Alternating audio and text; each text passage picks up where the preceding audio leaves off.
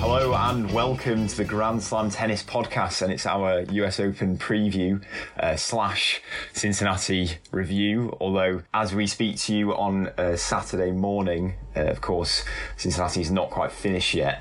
But it is my pleasure to say I'm joined by Barry Flatman, former Sunday Times tennis correspondent and TalkSport regular. Barry, it's great to have you back on. How are you doing? I'm doing well, thank you. Doing very well. That's great. How are you? Good to hear. Yeah, I'm okay, thank you. Not bad at all. As we were both just saying, I guess, certain amount of tedium at the moment in kind of being locked down, I guess, still in a way. But yeah, things are getting back to normal a bit, aren't they? At least in the tennis world, there's been some kind of resumption. Well, until that is Thursday, of course, because there was a brief hiatus in play after Naomi Osaka basically followed the lead of the NBA's Milwaukee Bucks, the WNBA, the MLS, and several Major League Baseball teams by boycotting over the recent shooting of Jacob Blake, but of course so much more as well relating to Black Lives Matter. So Barry, what's been your reaction to the events of the past few days? I wouldn't say surprise. Tennis has long had a history of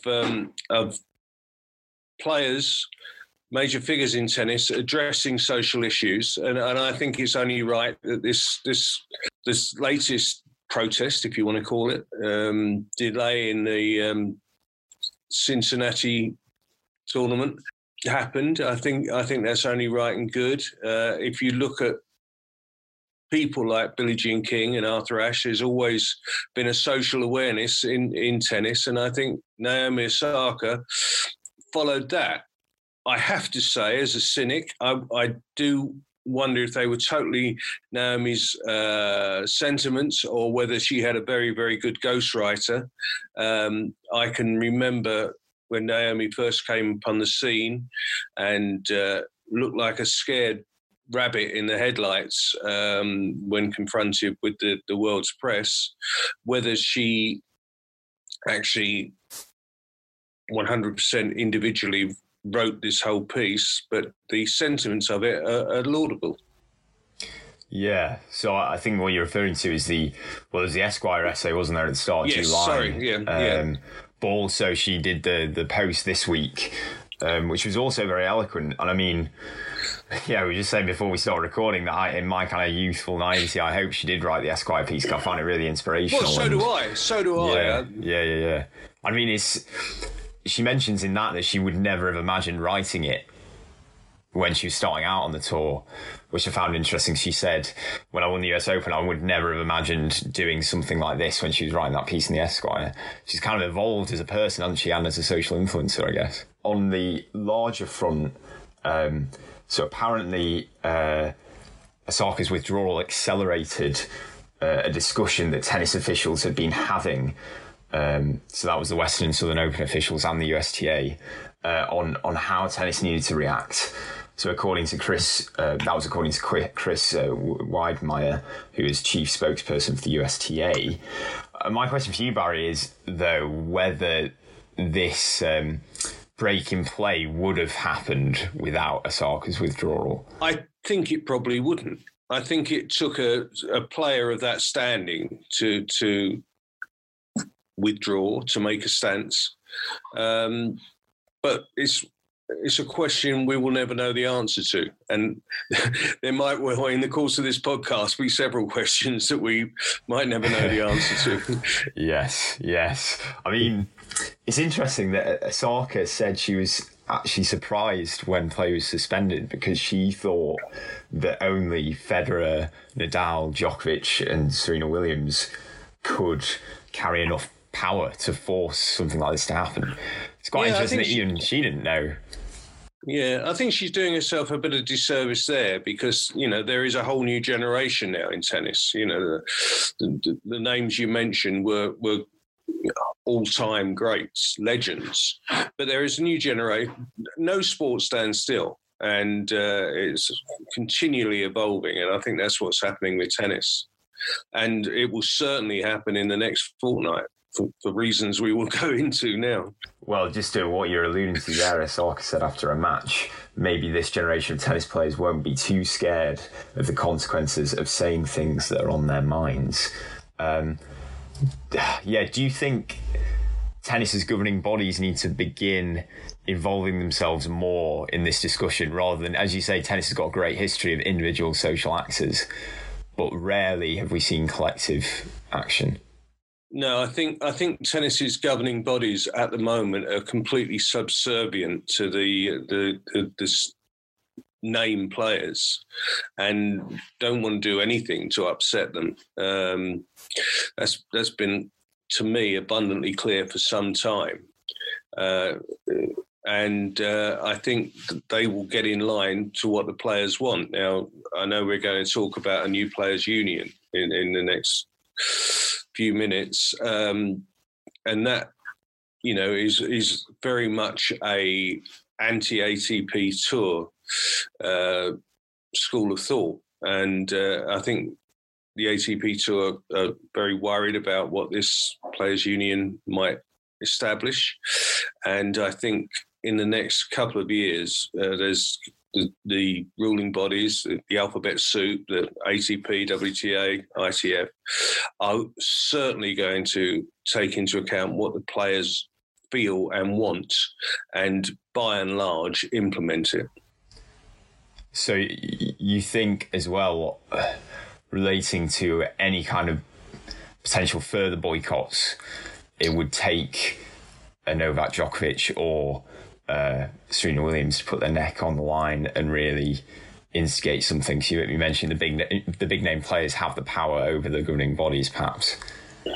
It doesn't necessarily, as long as it's, if the players are strong enough and united enough, then anything is possible. Because as we saw, with the Wimbledon boycott many, many years ago, things can happen.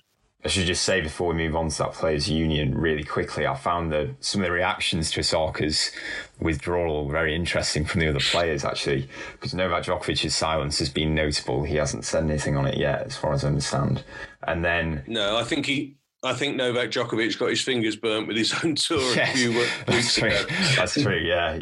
He's probably just kind of head down at the moment, isn't he, in a way. But Azarenka said... when she was asked if Osaka had done well to put her cause to one side for a couple of hours to then return to obviously playing her semi-final on Friday, Azarenka said, to be honest, I don't really pay attention to that. I think the most important thing is that tomorrow we're going to play a good match and that's it. Let's talk about tennis. I don't want to talk about it. And then Konta similarly said, I'm not really up to date on current affairs. I'm very aware of the Black Lives Matter movement and very aware of what has happened while I was at home, but I haven't watched the news here. I didn't see Naomi's post. I find that quite depressing and just astounding, right? Yeah, well, yes, yeah. I should hold back on my views on Johanna Konta's awareness of the rest of the world, but. Yeah, it is quite astounding. Yeah, staggering.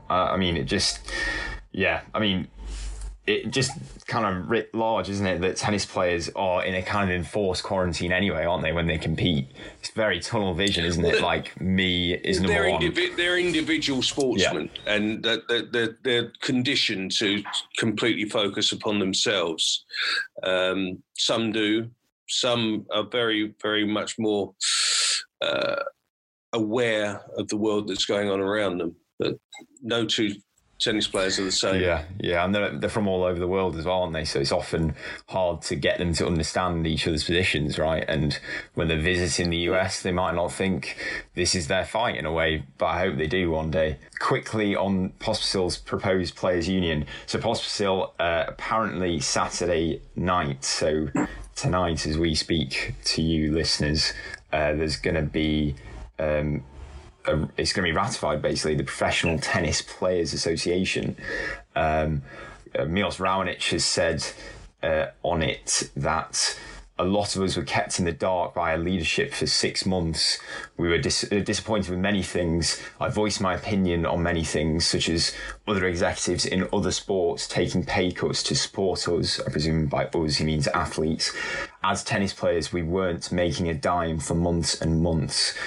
So it seems like the lockdown and all the hardship it brought with it for tennis players has accelerated this process, basically. And Gaudenzi's made a kind of desperate plea, as far as I understand. He's written a letter to the players where he has said, you have what other athletes in other sports would strive for, a seat at the boardroom table.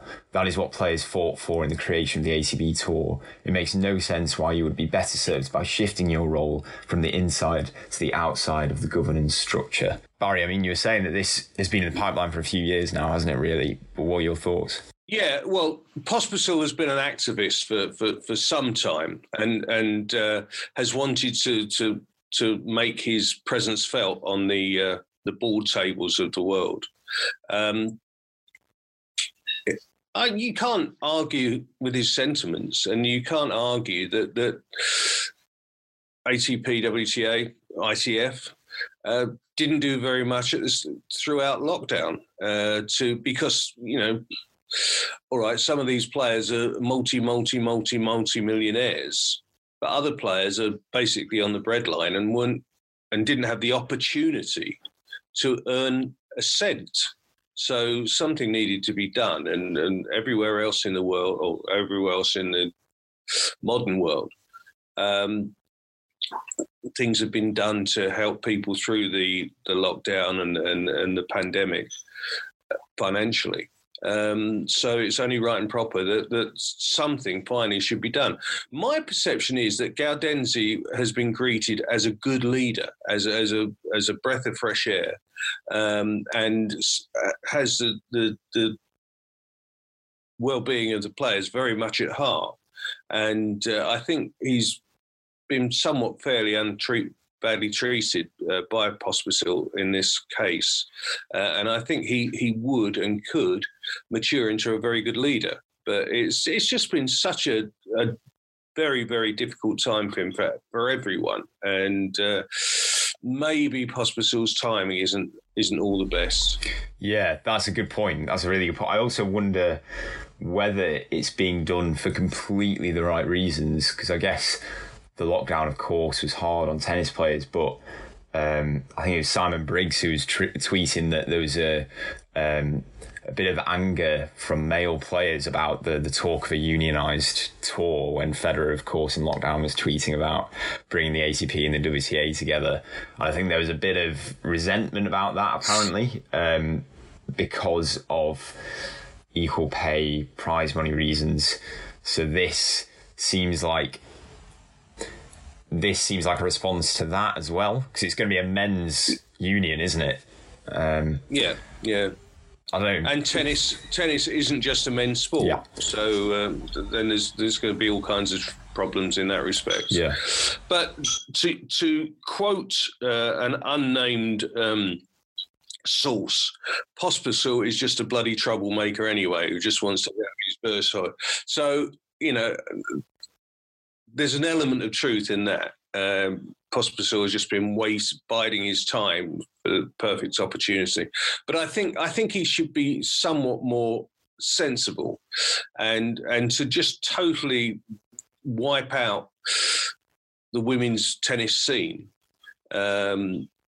is wrong and shouldn't be allowed, and I don't think in the fullness of time will be allowed. And if Pospisil does try and do it, then Bobby Riggs will be thought of as something of a saint by comparison.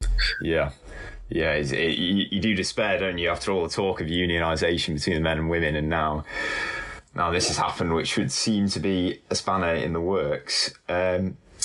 I mean, related to that as well, just quickly, both men's semi-finals for Cincinnati were put on Louis Armstrong and given the top TV billing, whereas the two women's matches were earlier in the day and on the grandstand court. Let's move on to the US Open draw. Of course, that's why we're here. we're already 20 minutes in. I thought I'd just start by asking you, Barry, have you ever seen such a kind of relatively uninspiring field. My mind goes back to the 2017 US Open, where for the men, certainly, there was a lot of injuries. No, I have to say that the thought of 2 weeks of tennis in a deserted Arthur Ashe Stadium is just not a good fix, really. And I'm not sure whether it will do the sport of tennis any good. We've just debated why players feel that at long last tennis is back on the road again. But without a crowd and without so many marquee players in the starting list, it's not the U in the US Open is not united as in states. It's just unusual, and we shall see in the next fortnight what draw it has with the likes of Federer and Nadal and 6 of the top 10 women not playing. We'll see what ratings it gets if Amazon do ratings. yeah.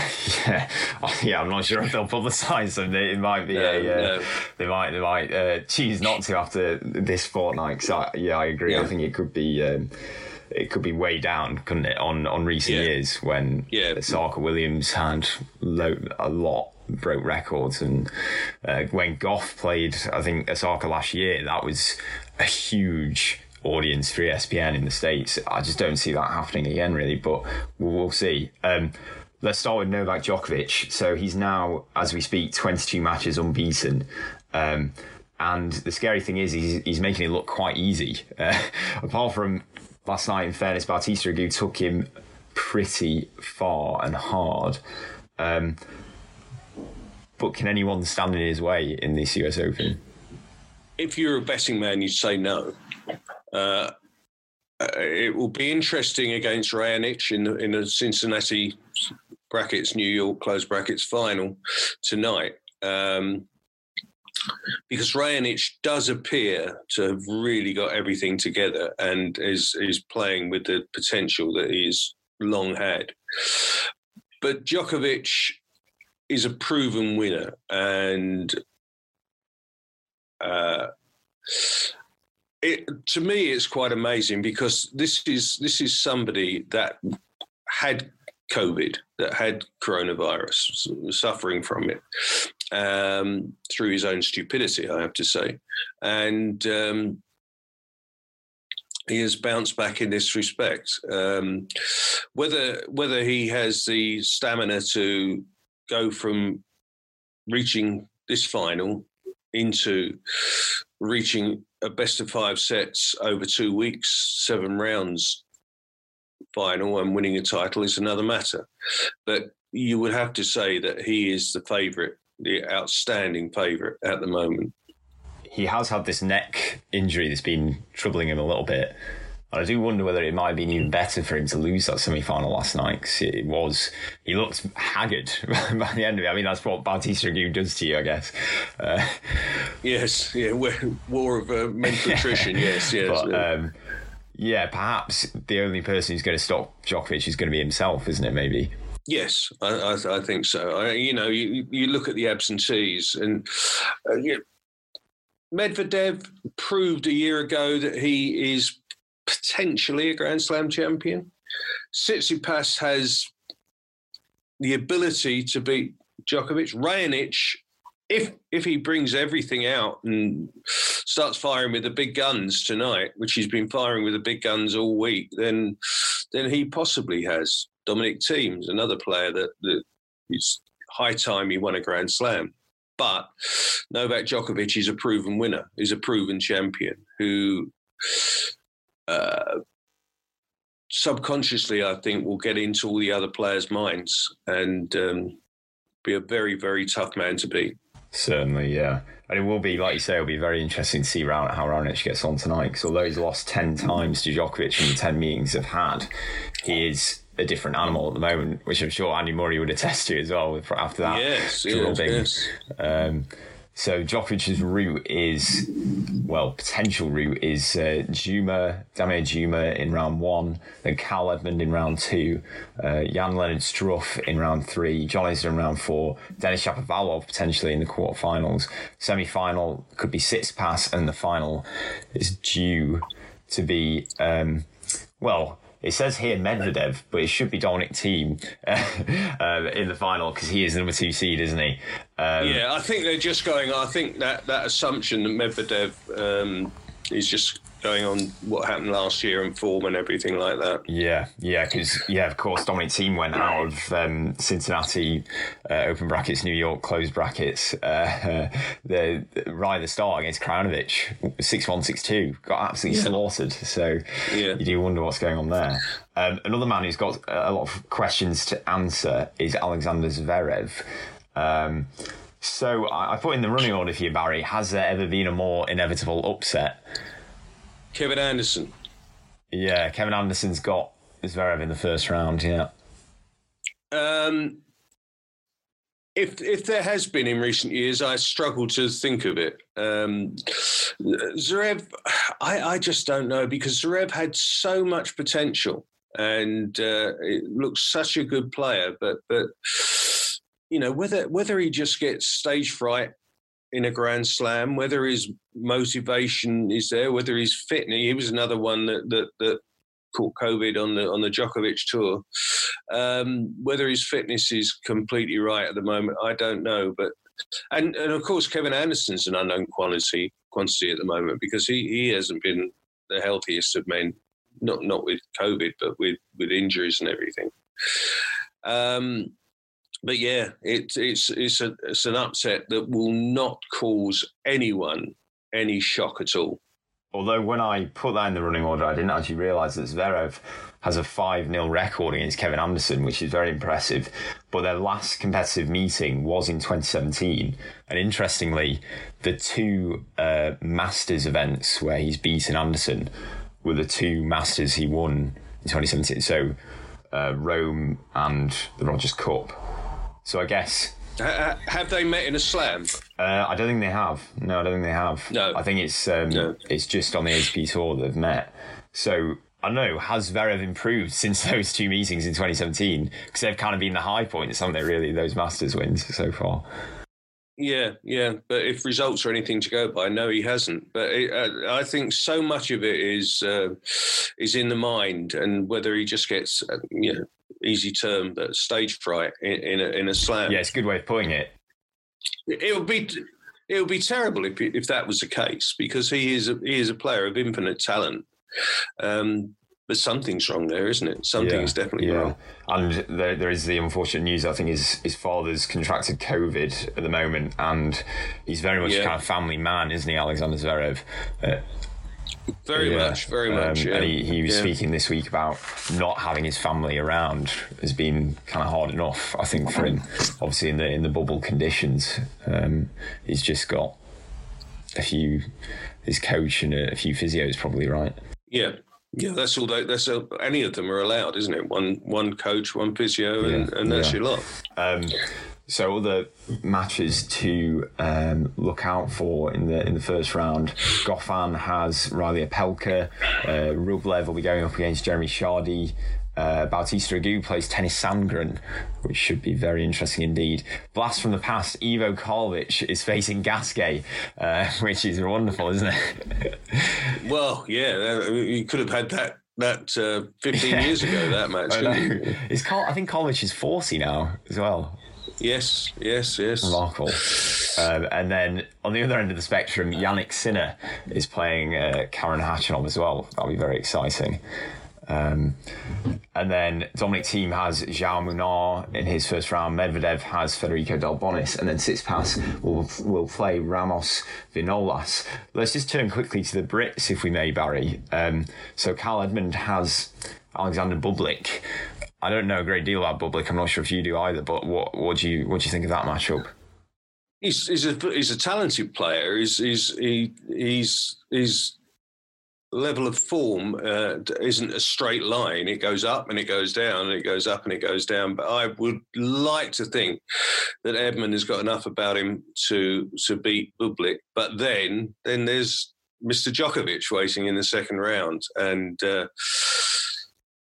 Kyle can ripple the waters against the big players, but he is yet to beat a really big name in a match that really matters. And I wouldn't be putting any money, not that I'm allowed to, of course, but I wouldn't be putting any money on Kyle to, prompt a massive round 2 upset. Yeah, do you think that's mentality with Kyle? Because it seems Evans we have seen do big things on a big stage, most of all at the US Open. And Edmonds has the weaponry, doesn't he? Do you think it's just a kind of belief thing? Yeah, Kyle as a lad is a very respectful young man. Holds, even if he speaks to the press, some players treat the press with utter contempt, but Edmund regards the press as people that he should always be very polite to and well mannered to, and it's almost the same when he gets out on the tennis court. He shouldn't go out there and upset people that he respects. Yeah, I get what you mean. Having interviewed Edmund before, he's very he's quite shy, isn't he? Ultimately, in a way that Evans certainly isn't. Evans is very swaggering, kind of sometimes arrogant. Two very different animals there. Yes. So Dan Evans faces Saboth Wild, who's a 20-year-old Brazilian player who won the Santiago 250 earlier this year, actually. And here's your kind of generic Rafael Nadal comparison. He's the youngest. And more pertinently, won the 2018 US Junior Championship. There we go. I didn't know that. Yeah, and he's clearly a star in the making. Yeah. I mean, and this is what is going to come through this tournament is new names. And some will have longevity and some won't. But this young Brazilian, 20 years old, he's already 113 in the world, and he's climbing. And be an interesting one forever. Be a very interesting one. Yeah, forever. I mean, Evans is playing. I mean, he was having a great 2020, wasn't he, at the start of the year? And he's done so much before in New York, hasn't he? But I guess just what we were saying there about his character, this is, of course, a very different New York City. There's not going to be a crowd. And you feel like Evans is kind of a born entertainer, isn't he? So do you think that's going to matter, the crowd not being there for him? I think so, very much so, yeah. Evans, I always remember Evans when he was a junior and just a player that was trying to make the breakthrough. He'd always be looking around at the surrounds of the court, seeing who was in there, how many people were in there. He just didn't get motivated by an empty grandstand. He wanted to know who was watching him. And can you imagine Evans in a deserted Arthur Ashe Stadium? It's not his natural environment. No, he doesn't. He's not kind of born with self-motivation as well. That sounds harsh, but I guess he's not a kind of pure. He's not like you get the sense when you watch Bautista Agut that he's kind of he might not have noticed that there's no fans there. He's looking at his strings all the time, like just completely just poker faced, isn't he? But Evans is kind of the Kyrgios mold almost, isn't he? In the sense that he loves to. He wants people to watch him. He wants people to take notice of him. Yeah. But and for reasons right or wrong, there's been a lot of reasons to take notice of Dan Evans in the last few years. Yeah, very true, very true. But he'll be the 23rd seed, which is by far his best seeding at Slam. So let's see what he can do. Cameron Norrie faces Diego Schwartzman. That's very tough, isn't it? I think so. Yeah, I think so. Schwartzman's a tricky little campaigner who doesn't have the height, but he has everything else going for him. Yeah, certainly. Talent. Certainly.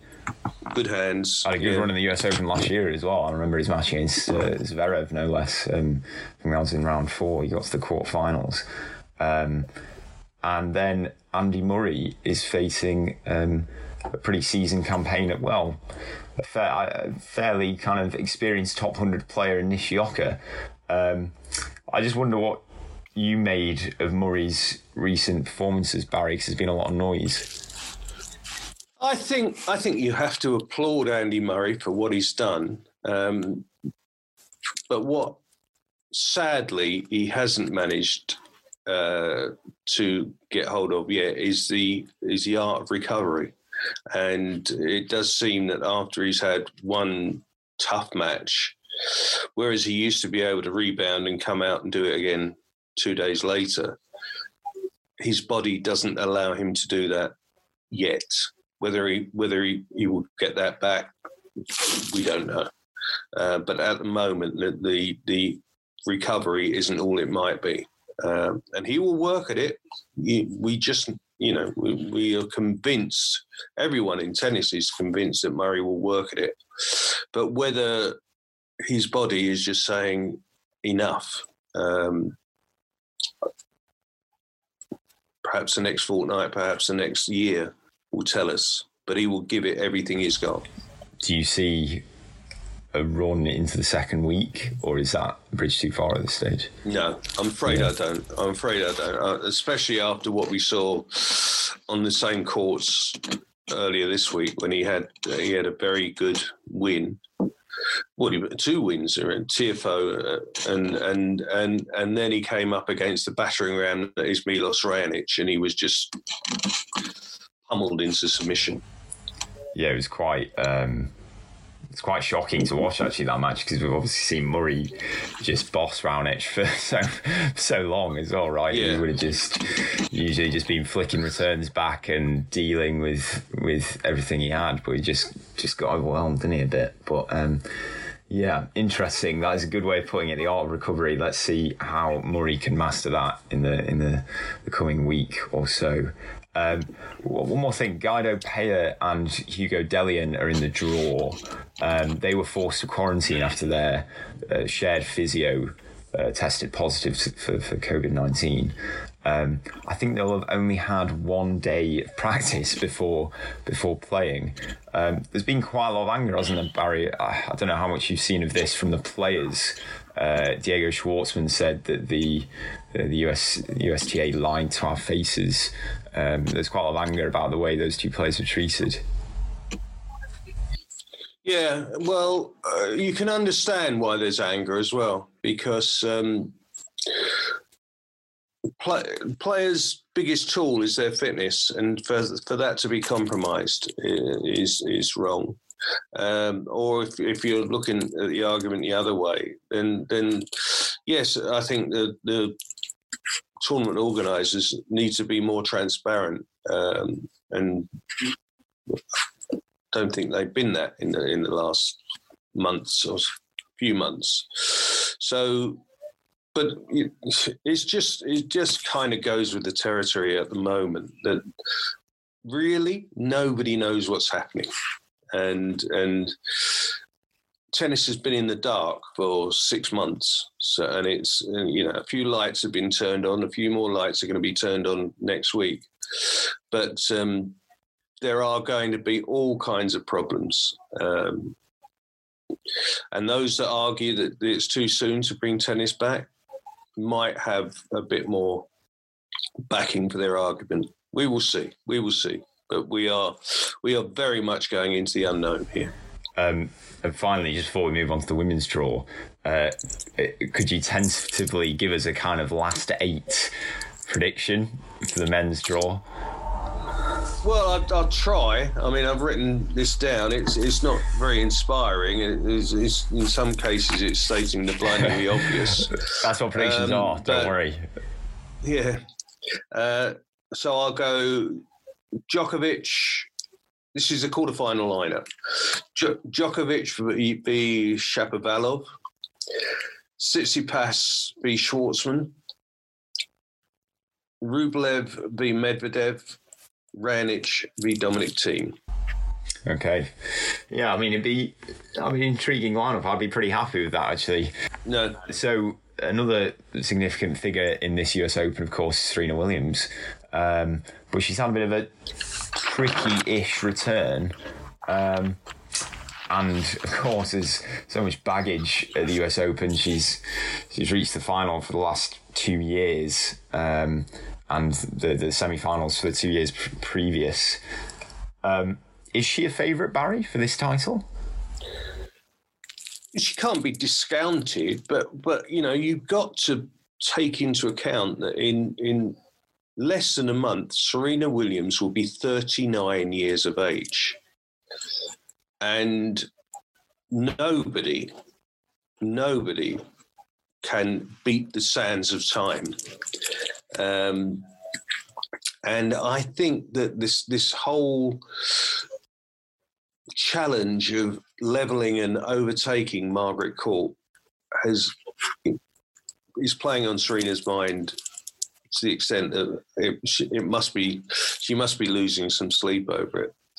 And after coming so close, she's been, the last 2 Wimbledons, the last 2 US Opens, she came close, but saw it dragged away from her. Maybe now, and again, who knows, but maybe now she's come to the conclusion, I'm not going to do it. It clearly means a lot to her, but and you can't deny Serena. Serena is the greatest achiever in the history of women's tennis. But nobody can beat age, advancing age. And maybe it would have been better if she'd retired by now, but nobody can tell Serena what to do. And we were just mentioning Ivo Karlovic. Unlike him, she does not have 6 foot 10 inches to help her beat the sands of time. She's got muscles the like of which that has never been seen on a women's tennis court. But no, she hasn't. She doesn't come down from Empire State Building heights to deliver her serve. No.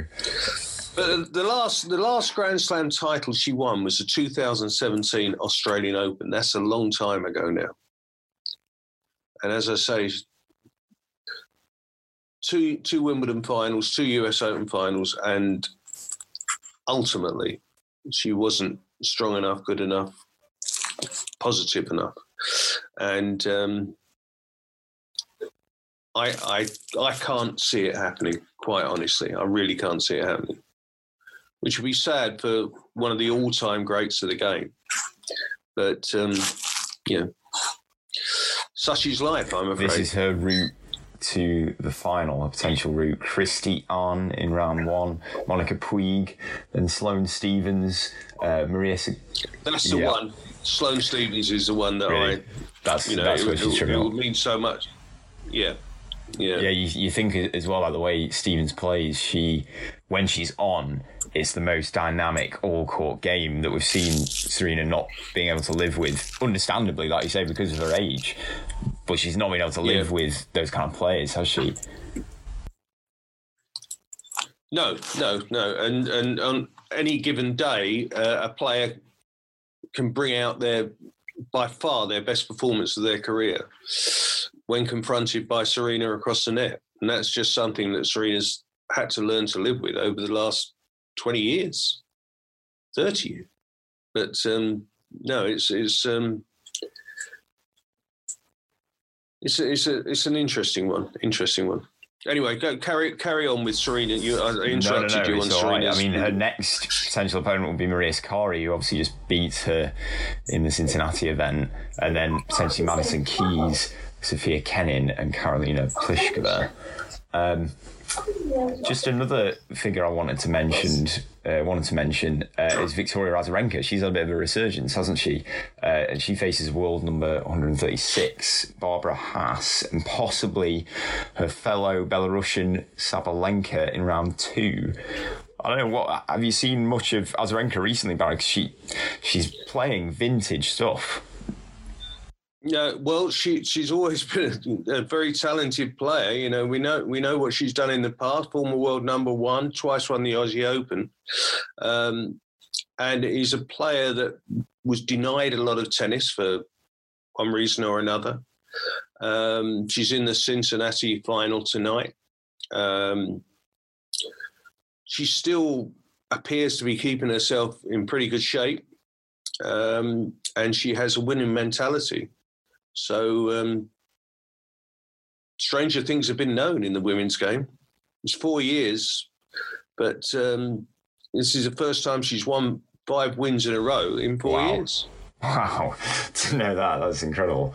That is incredible. I mean, yeah, I'd written down as well that her comments about the Osaka boycott, in a way, you could understand, because this, like you say, probably means so much to her after all she's been through with the court case over her son, and she hasn't been in the semi-final of a WTA Premier event since 2018 Miami, and that was a bit of a flash in the pan. Like you say, it's been a long, hard road for her after being one of the very best. But the way she played Conte yesterday, I think she could really mean business at this US Open.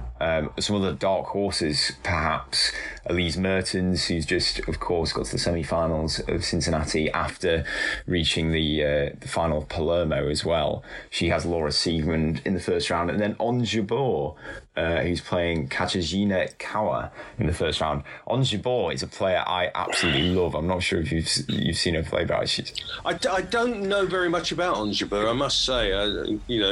She's just wonderful. She appears the way she plays, she's kind of slicing, dicing, coming to the net, kind of just quite kamikaze sometimes, and sometimes not picking the right shot, but just plays like some outrageous angle. Yeah, she's great. Really good fun to watch. I hope she goes far. And she also had the most epic journey to get to Lexington, the tournament a couple of weeks ago. I think she got a flight to New York, or I think Conte did something similar. She got a flight to New York and then drove all the way down. Oh, yeah, I remember. Yeah. Yes. Crazy. Dedication to juicing. Yeah, that's why they're on the court and we're sat here, I guess. That's what separates them from the rest. So other matches to watch out for: Angelique Kerber will be against Tomljanovic in the first round. Coco Gauff plays. Now Kerber's going to be interesting, because Kerber is finally back with the coach that propelled her to her great achievements. So I think we could see a bit of a resurgence in the Angelique Kerber career. Interesting. I didn't realise she was back with her coach. Yeah, Torben Beltz. Okay. Yeah, because I'd seen that the head of the German Tennis Association kind of backed her. Had been saying she was a contender. She comes in as 17th seed, but I mean, that's where Kerber has thrived in the past, right? It's not usually when she's on top that she wins a Grand Slam. It's when she's had a dip. No. Yeah. She's rarely a favourite, but she does. You can't deny what she's done over the course of time. Yeah.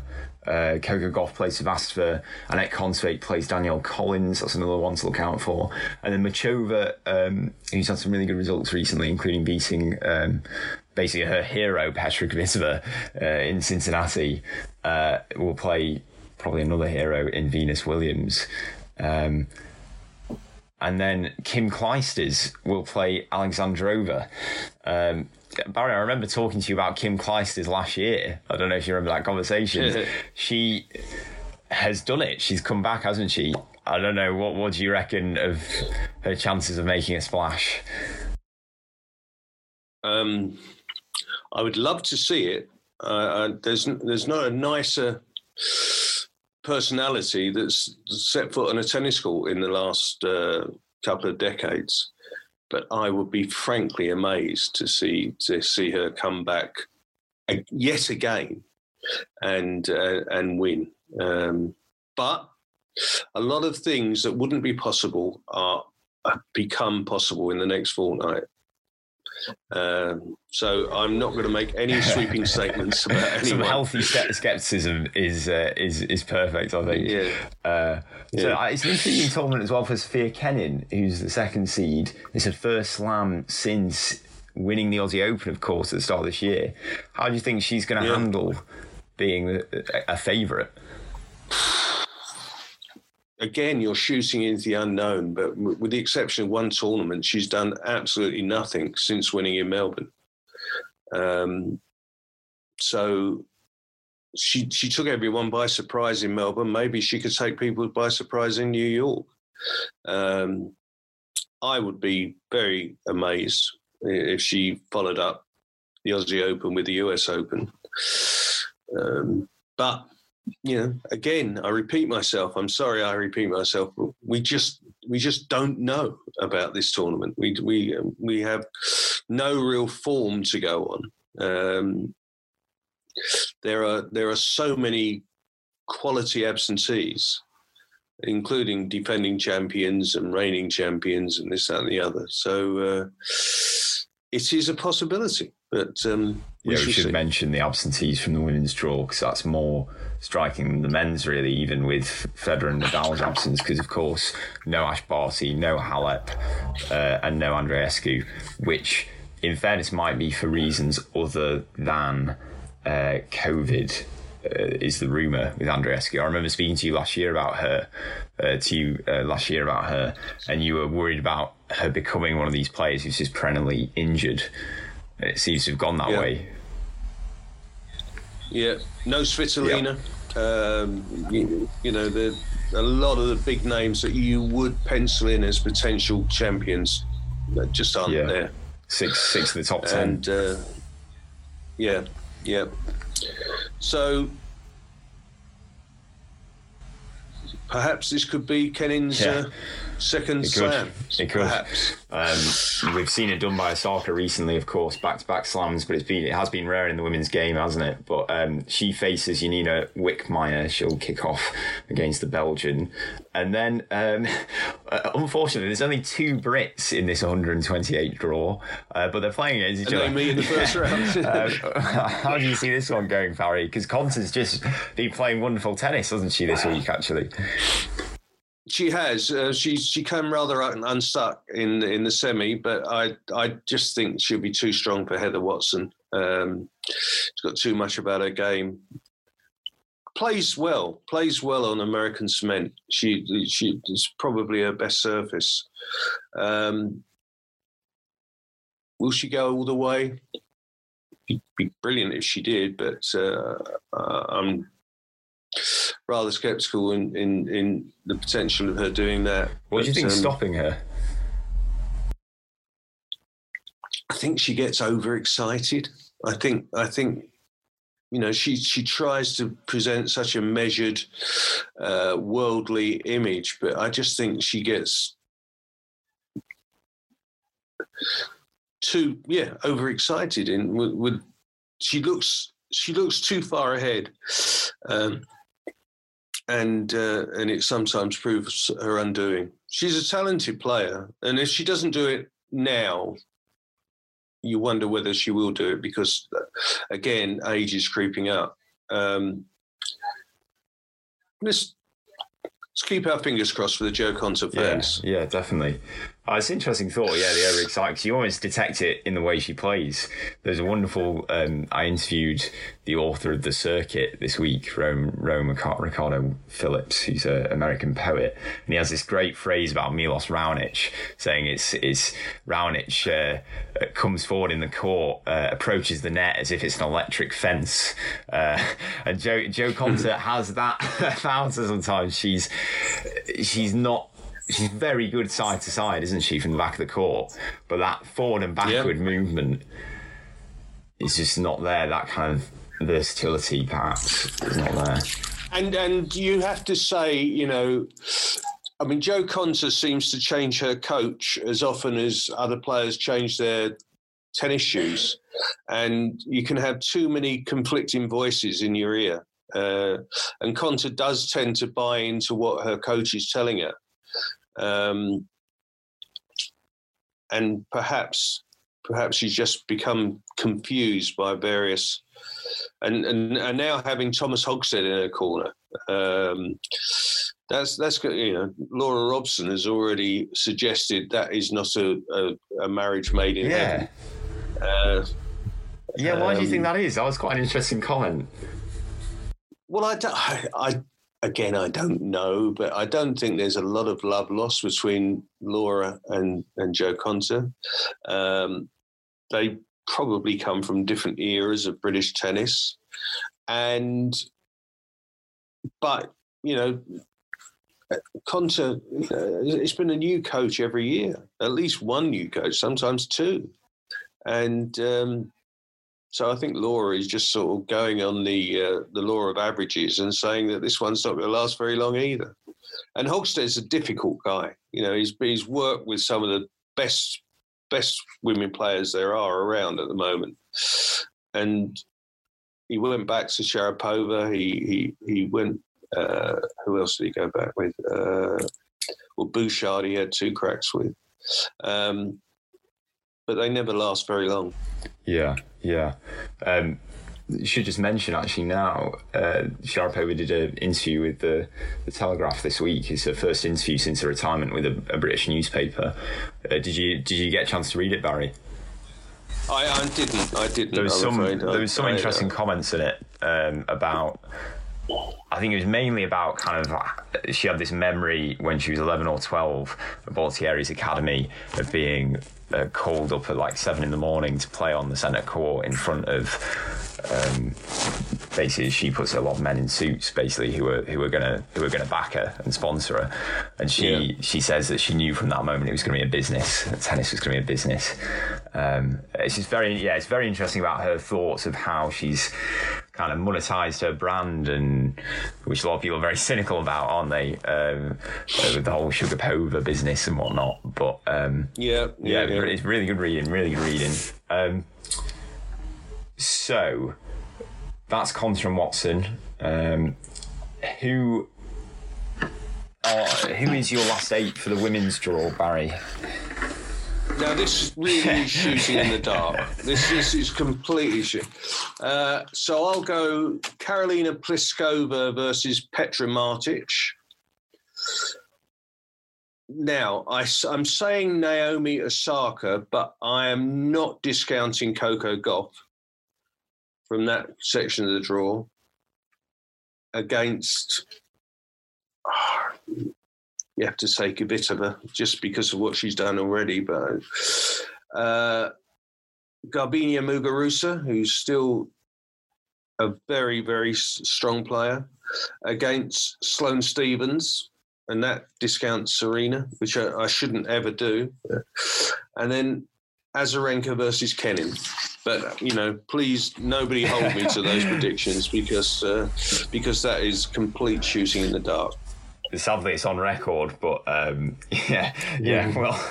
we won't. Don't worry. And unless we forget that Muguruza was the finalist in the Australian Open this year, so she might well have a say. Just a few thoughts before we finish. Del Potro this week has had his 3rd surgery on his right knee. He's now 31 years of age, isn't he? It's sad, isn't it? It's terrible. It's terrible. A nicer man you couldn't hope to meet. And he's had such terrible, terrible bad luck with injuries. And yet he still persists. He still won't give up the chance. And I think everyone should wish him all the very best in getting over this particular injury. Yeah. Because he is a real trooper. Particularly poignant that this is happening at the tournament that he's provided so many memories as well, right? Yes. So, as well, there was news this week that the Bryan brothers, they will not be playing the US Open, and they have actually announced their retirement. I wondered if you had any memories of the Bryan brothers, Barry, from covering the tour. Yeah, a couple of times I've called Bob Mike, but I don't think I'm alone there. I never did master the art of distinguishing one from the other. But no, they were great competitors, and we all British cynics, all the chest bumps and things like that, and would seem rather more at home on an NBA basketball court than a tennis court. But they were great competitors, and interestingly, I remember one of them. I think it was Bob, scoring a big win against Tim Henman at Queen's. And we did think neither of them could play on a singles court, and neither of them have really practiced the art. But no, they deserve many accolades and many awards for what they've done for men's tennis. Most successful doubles team ever. I was reading something about them the other day.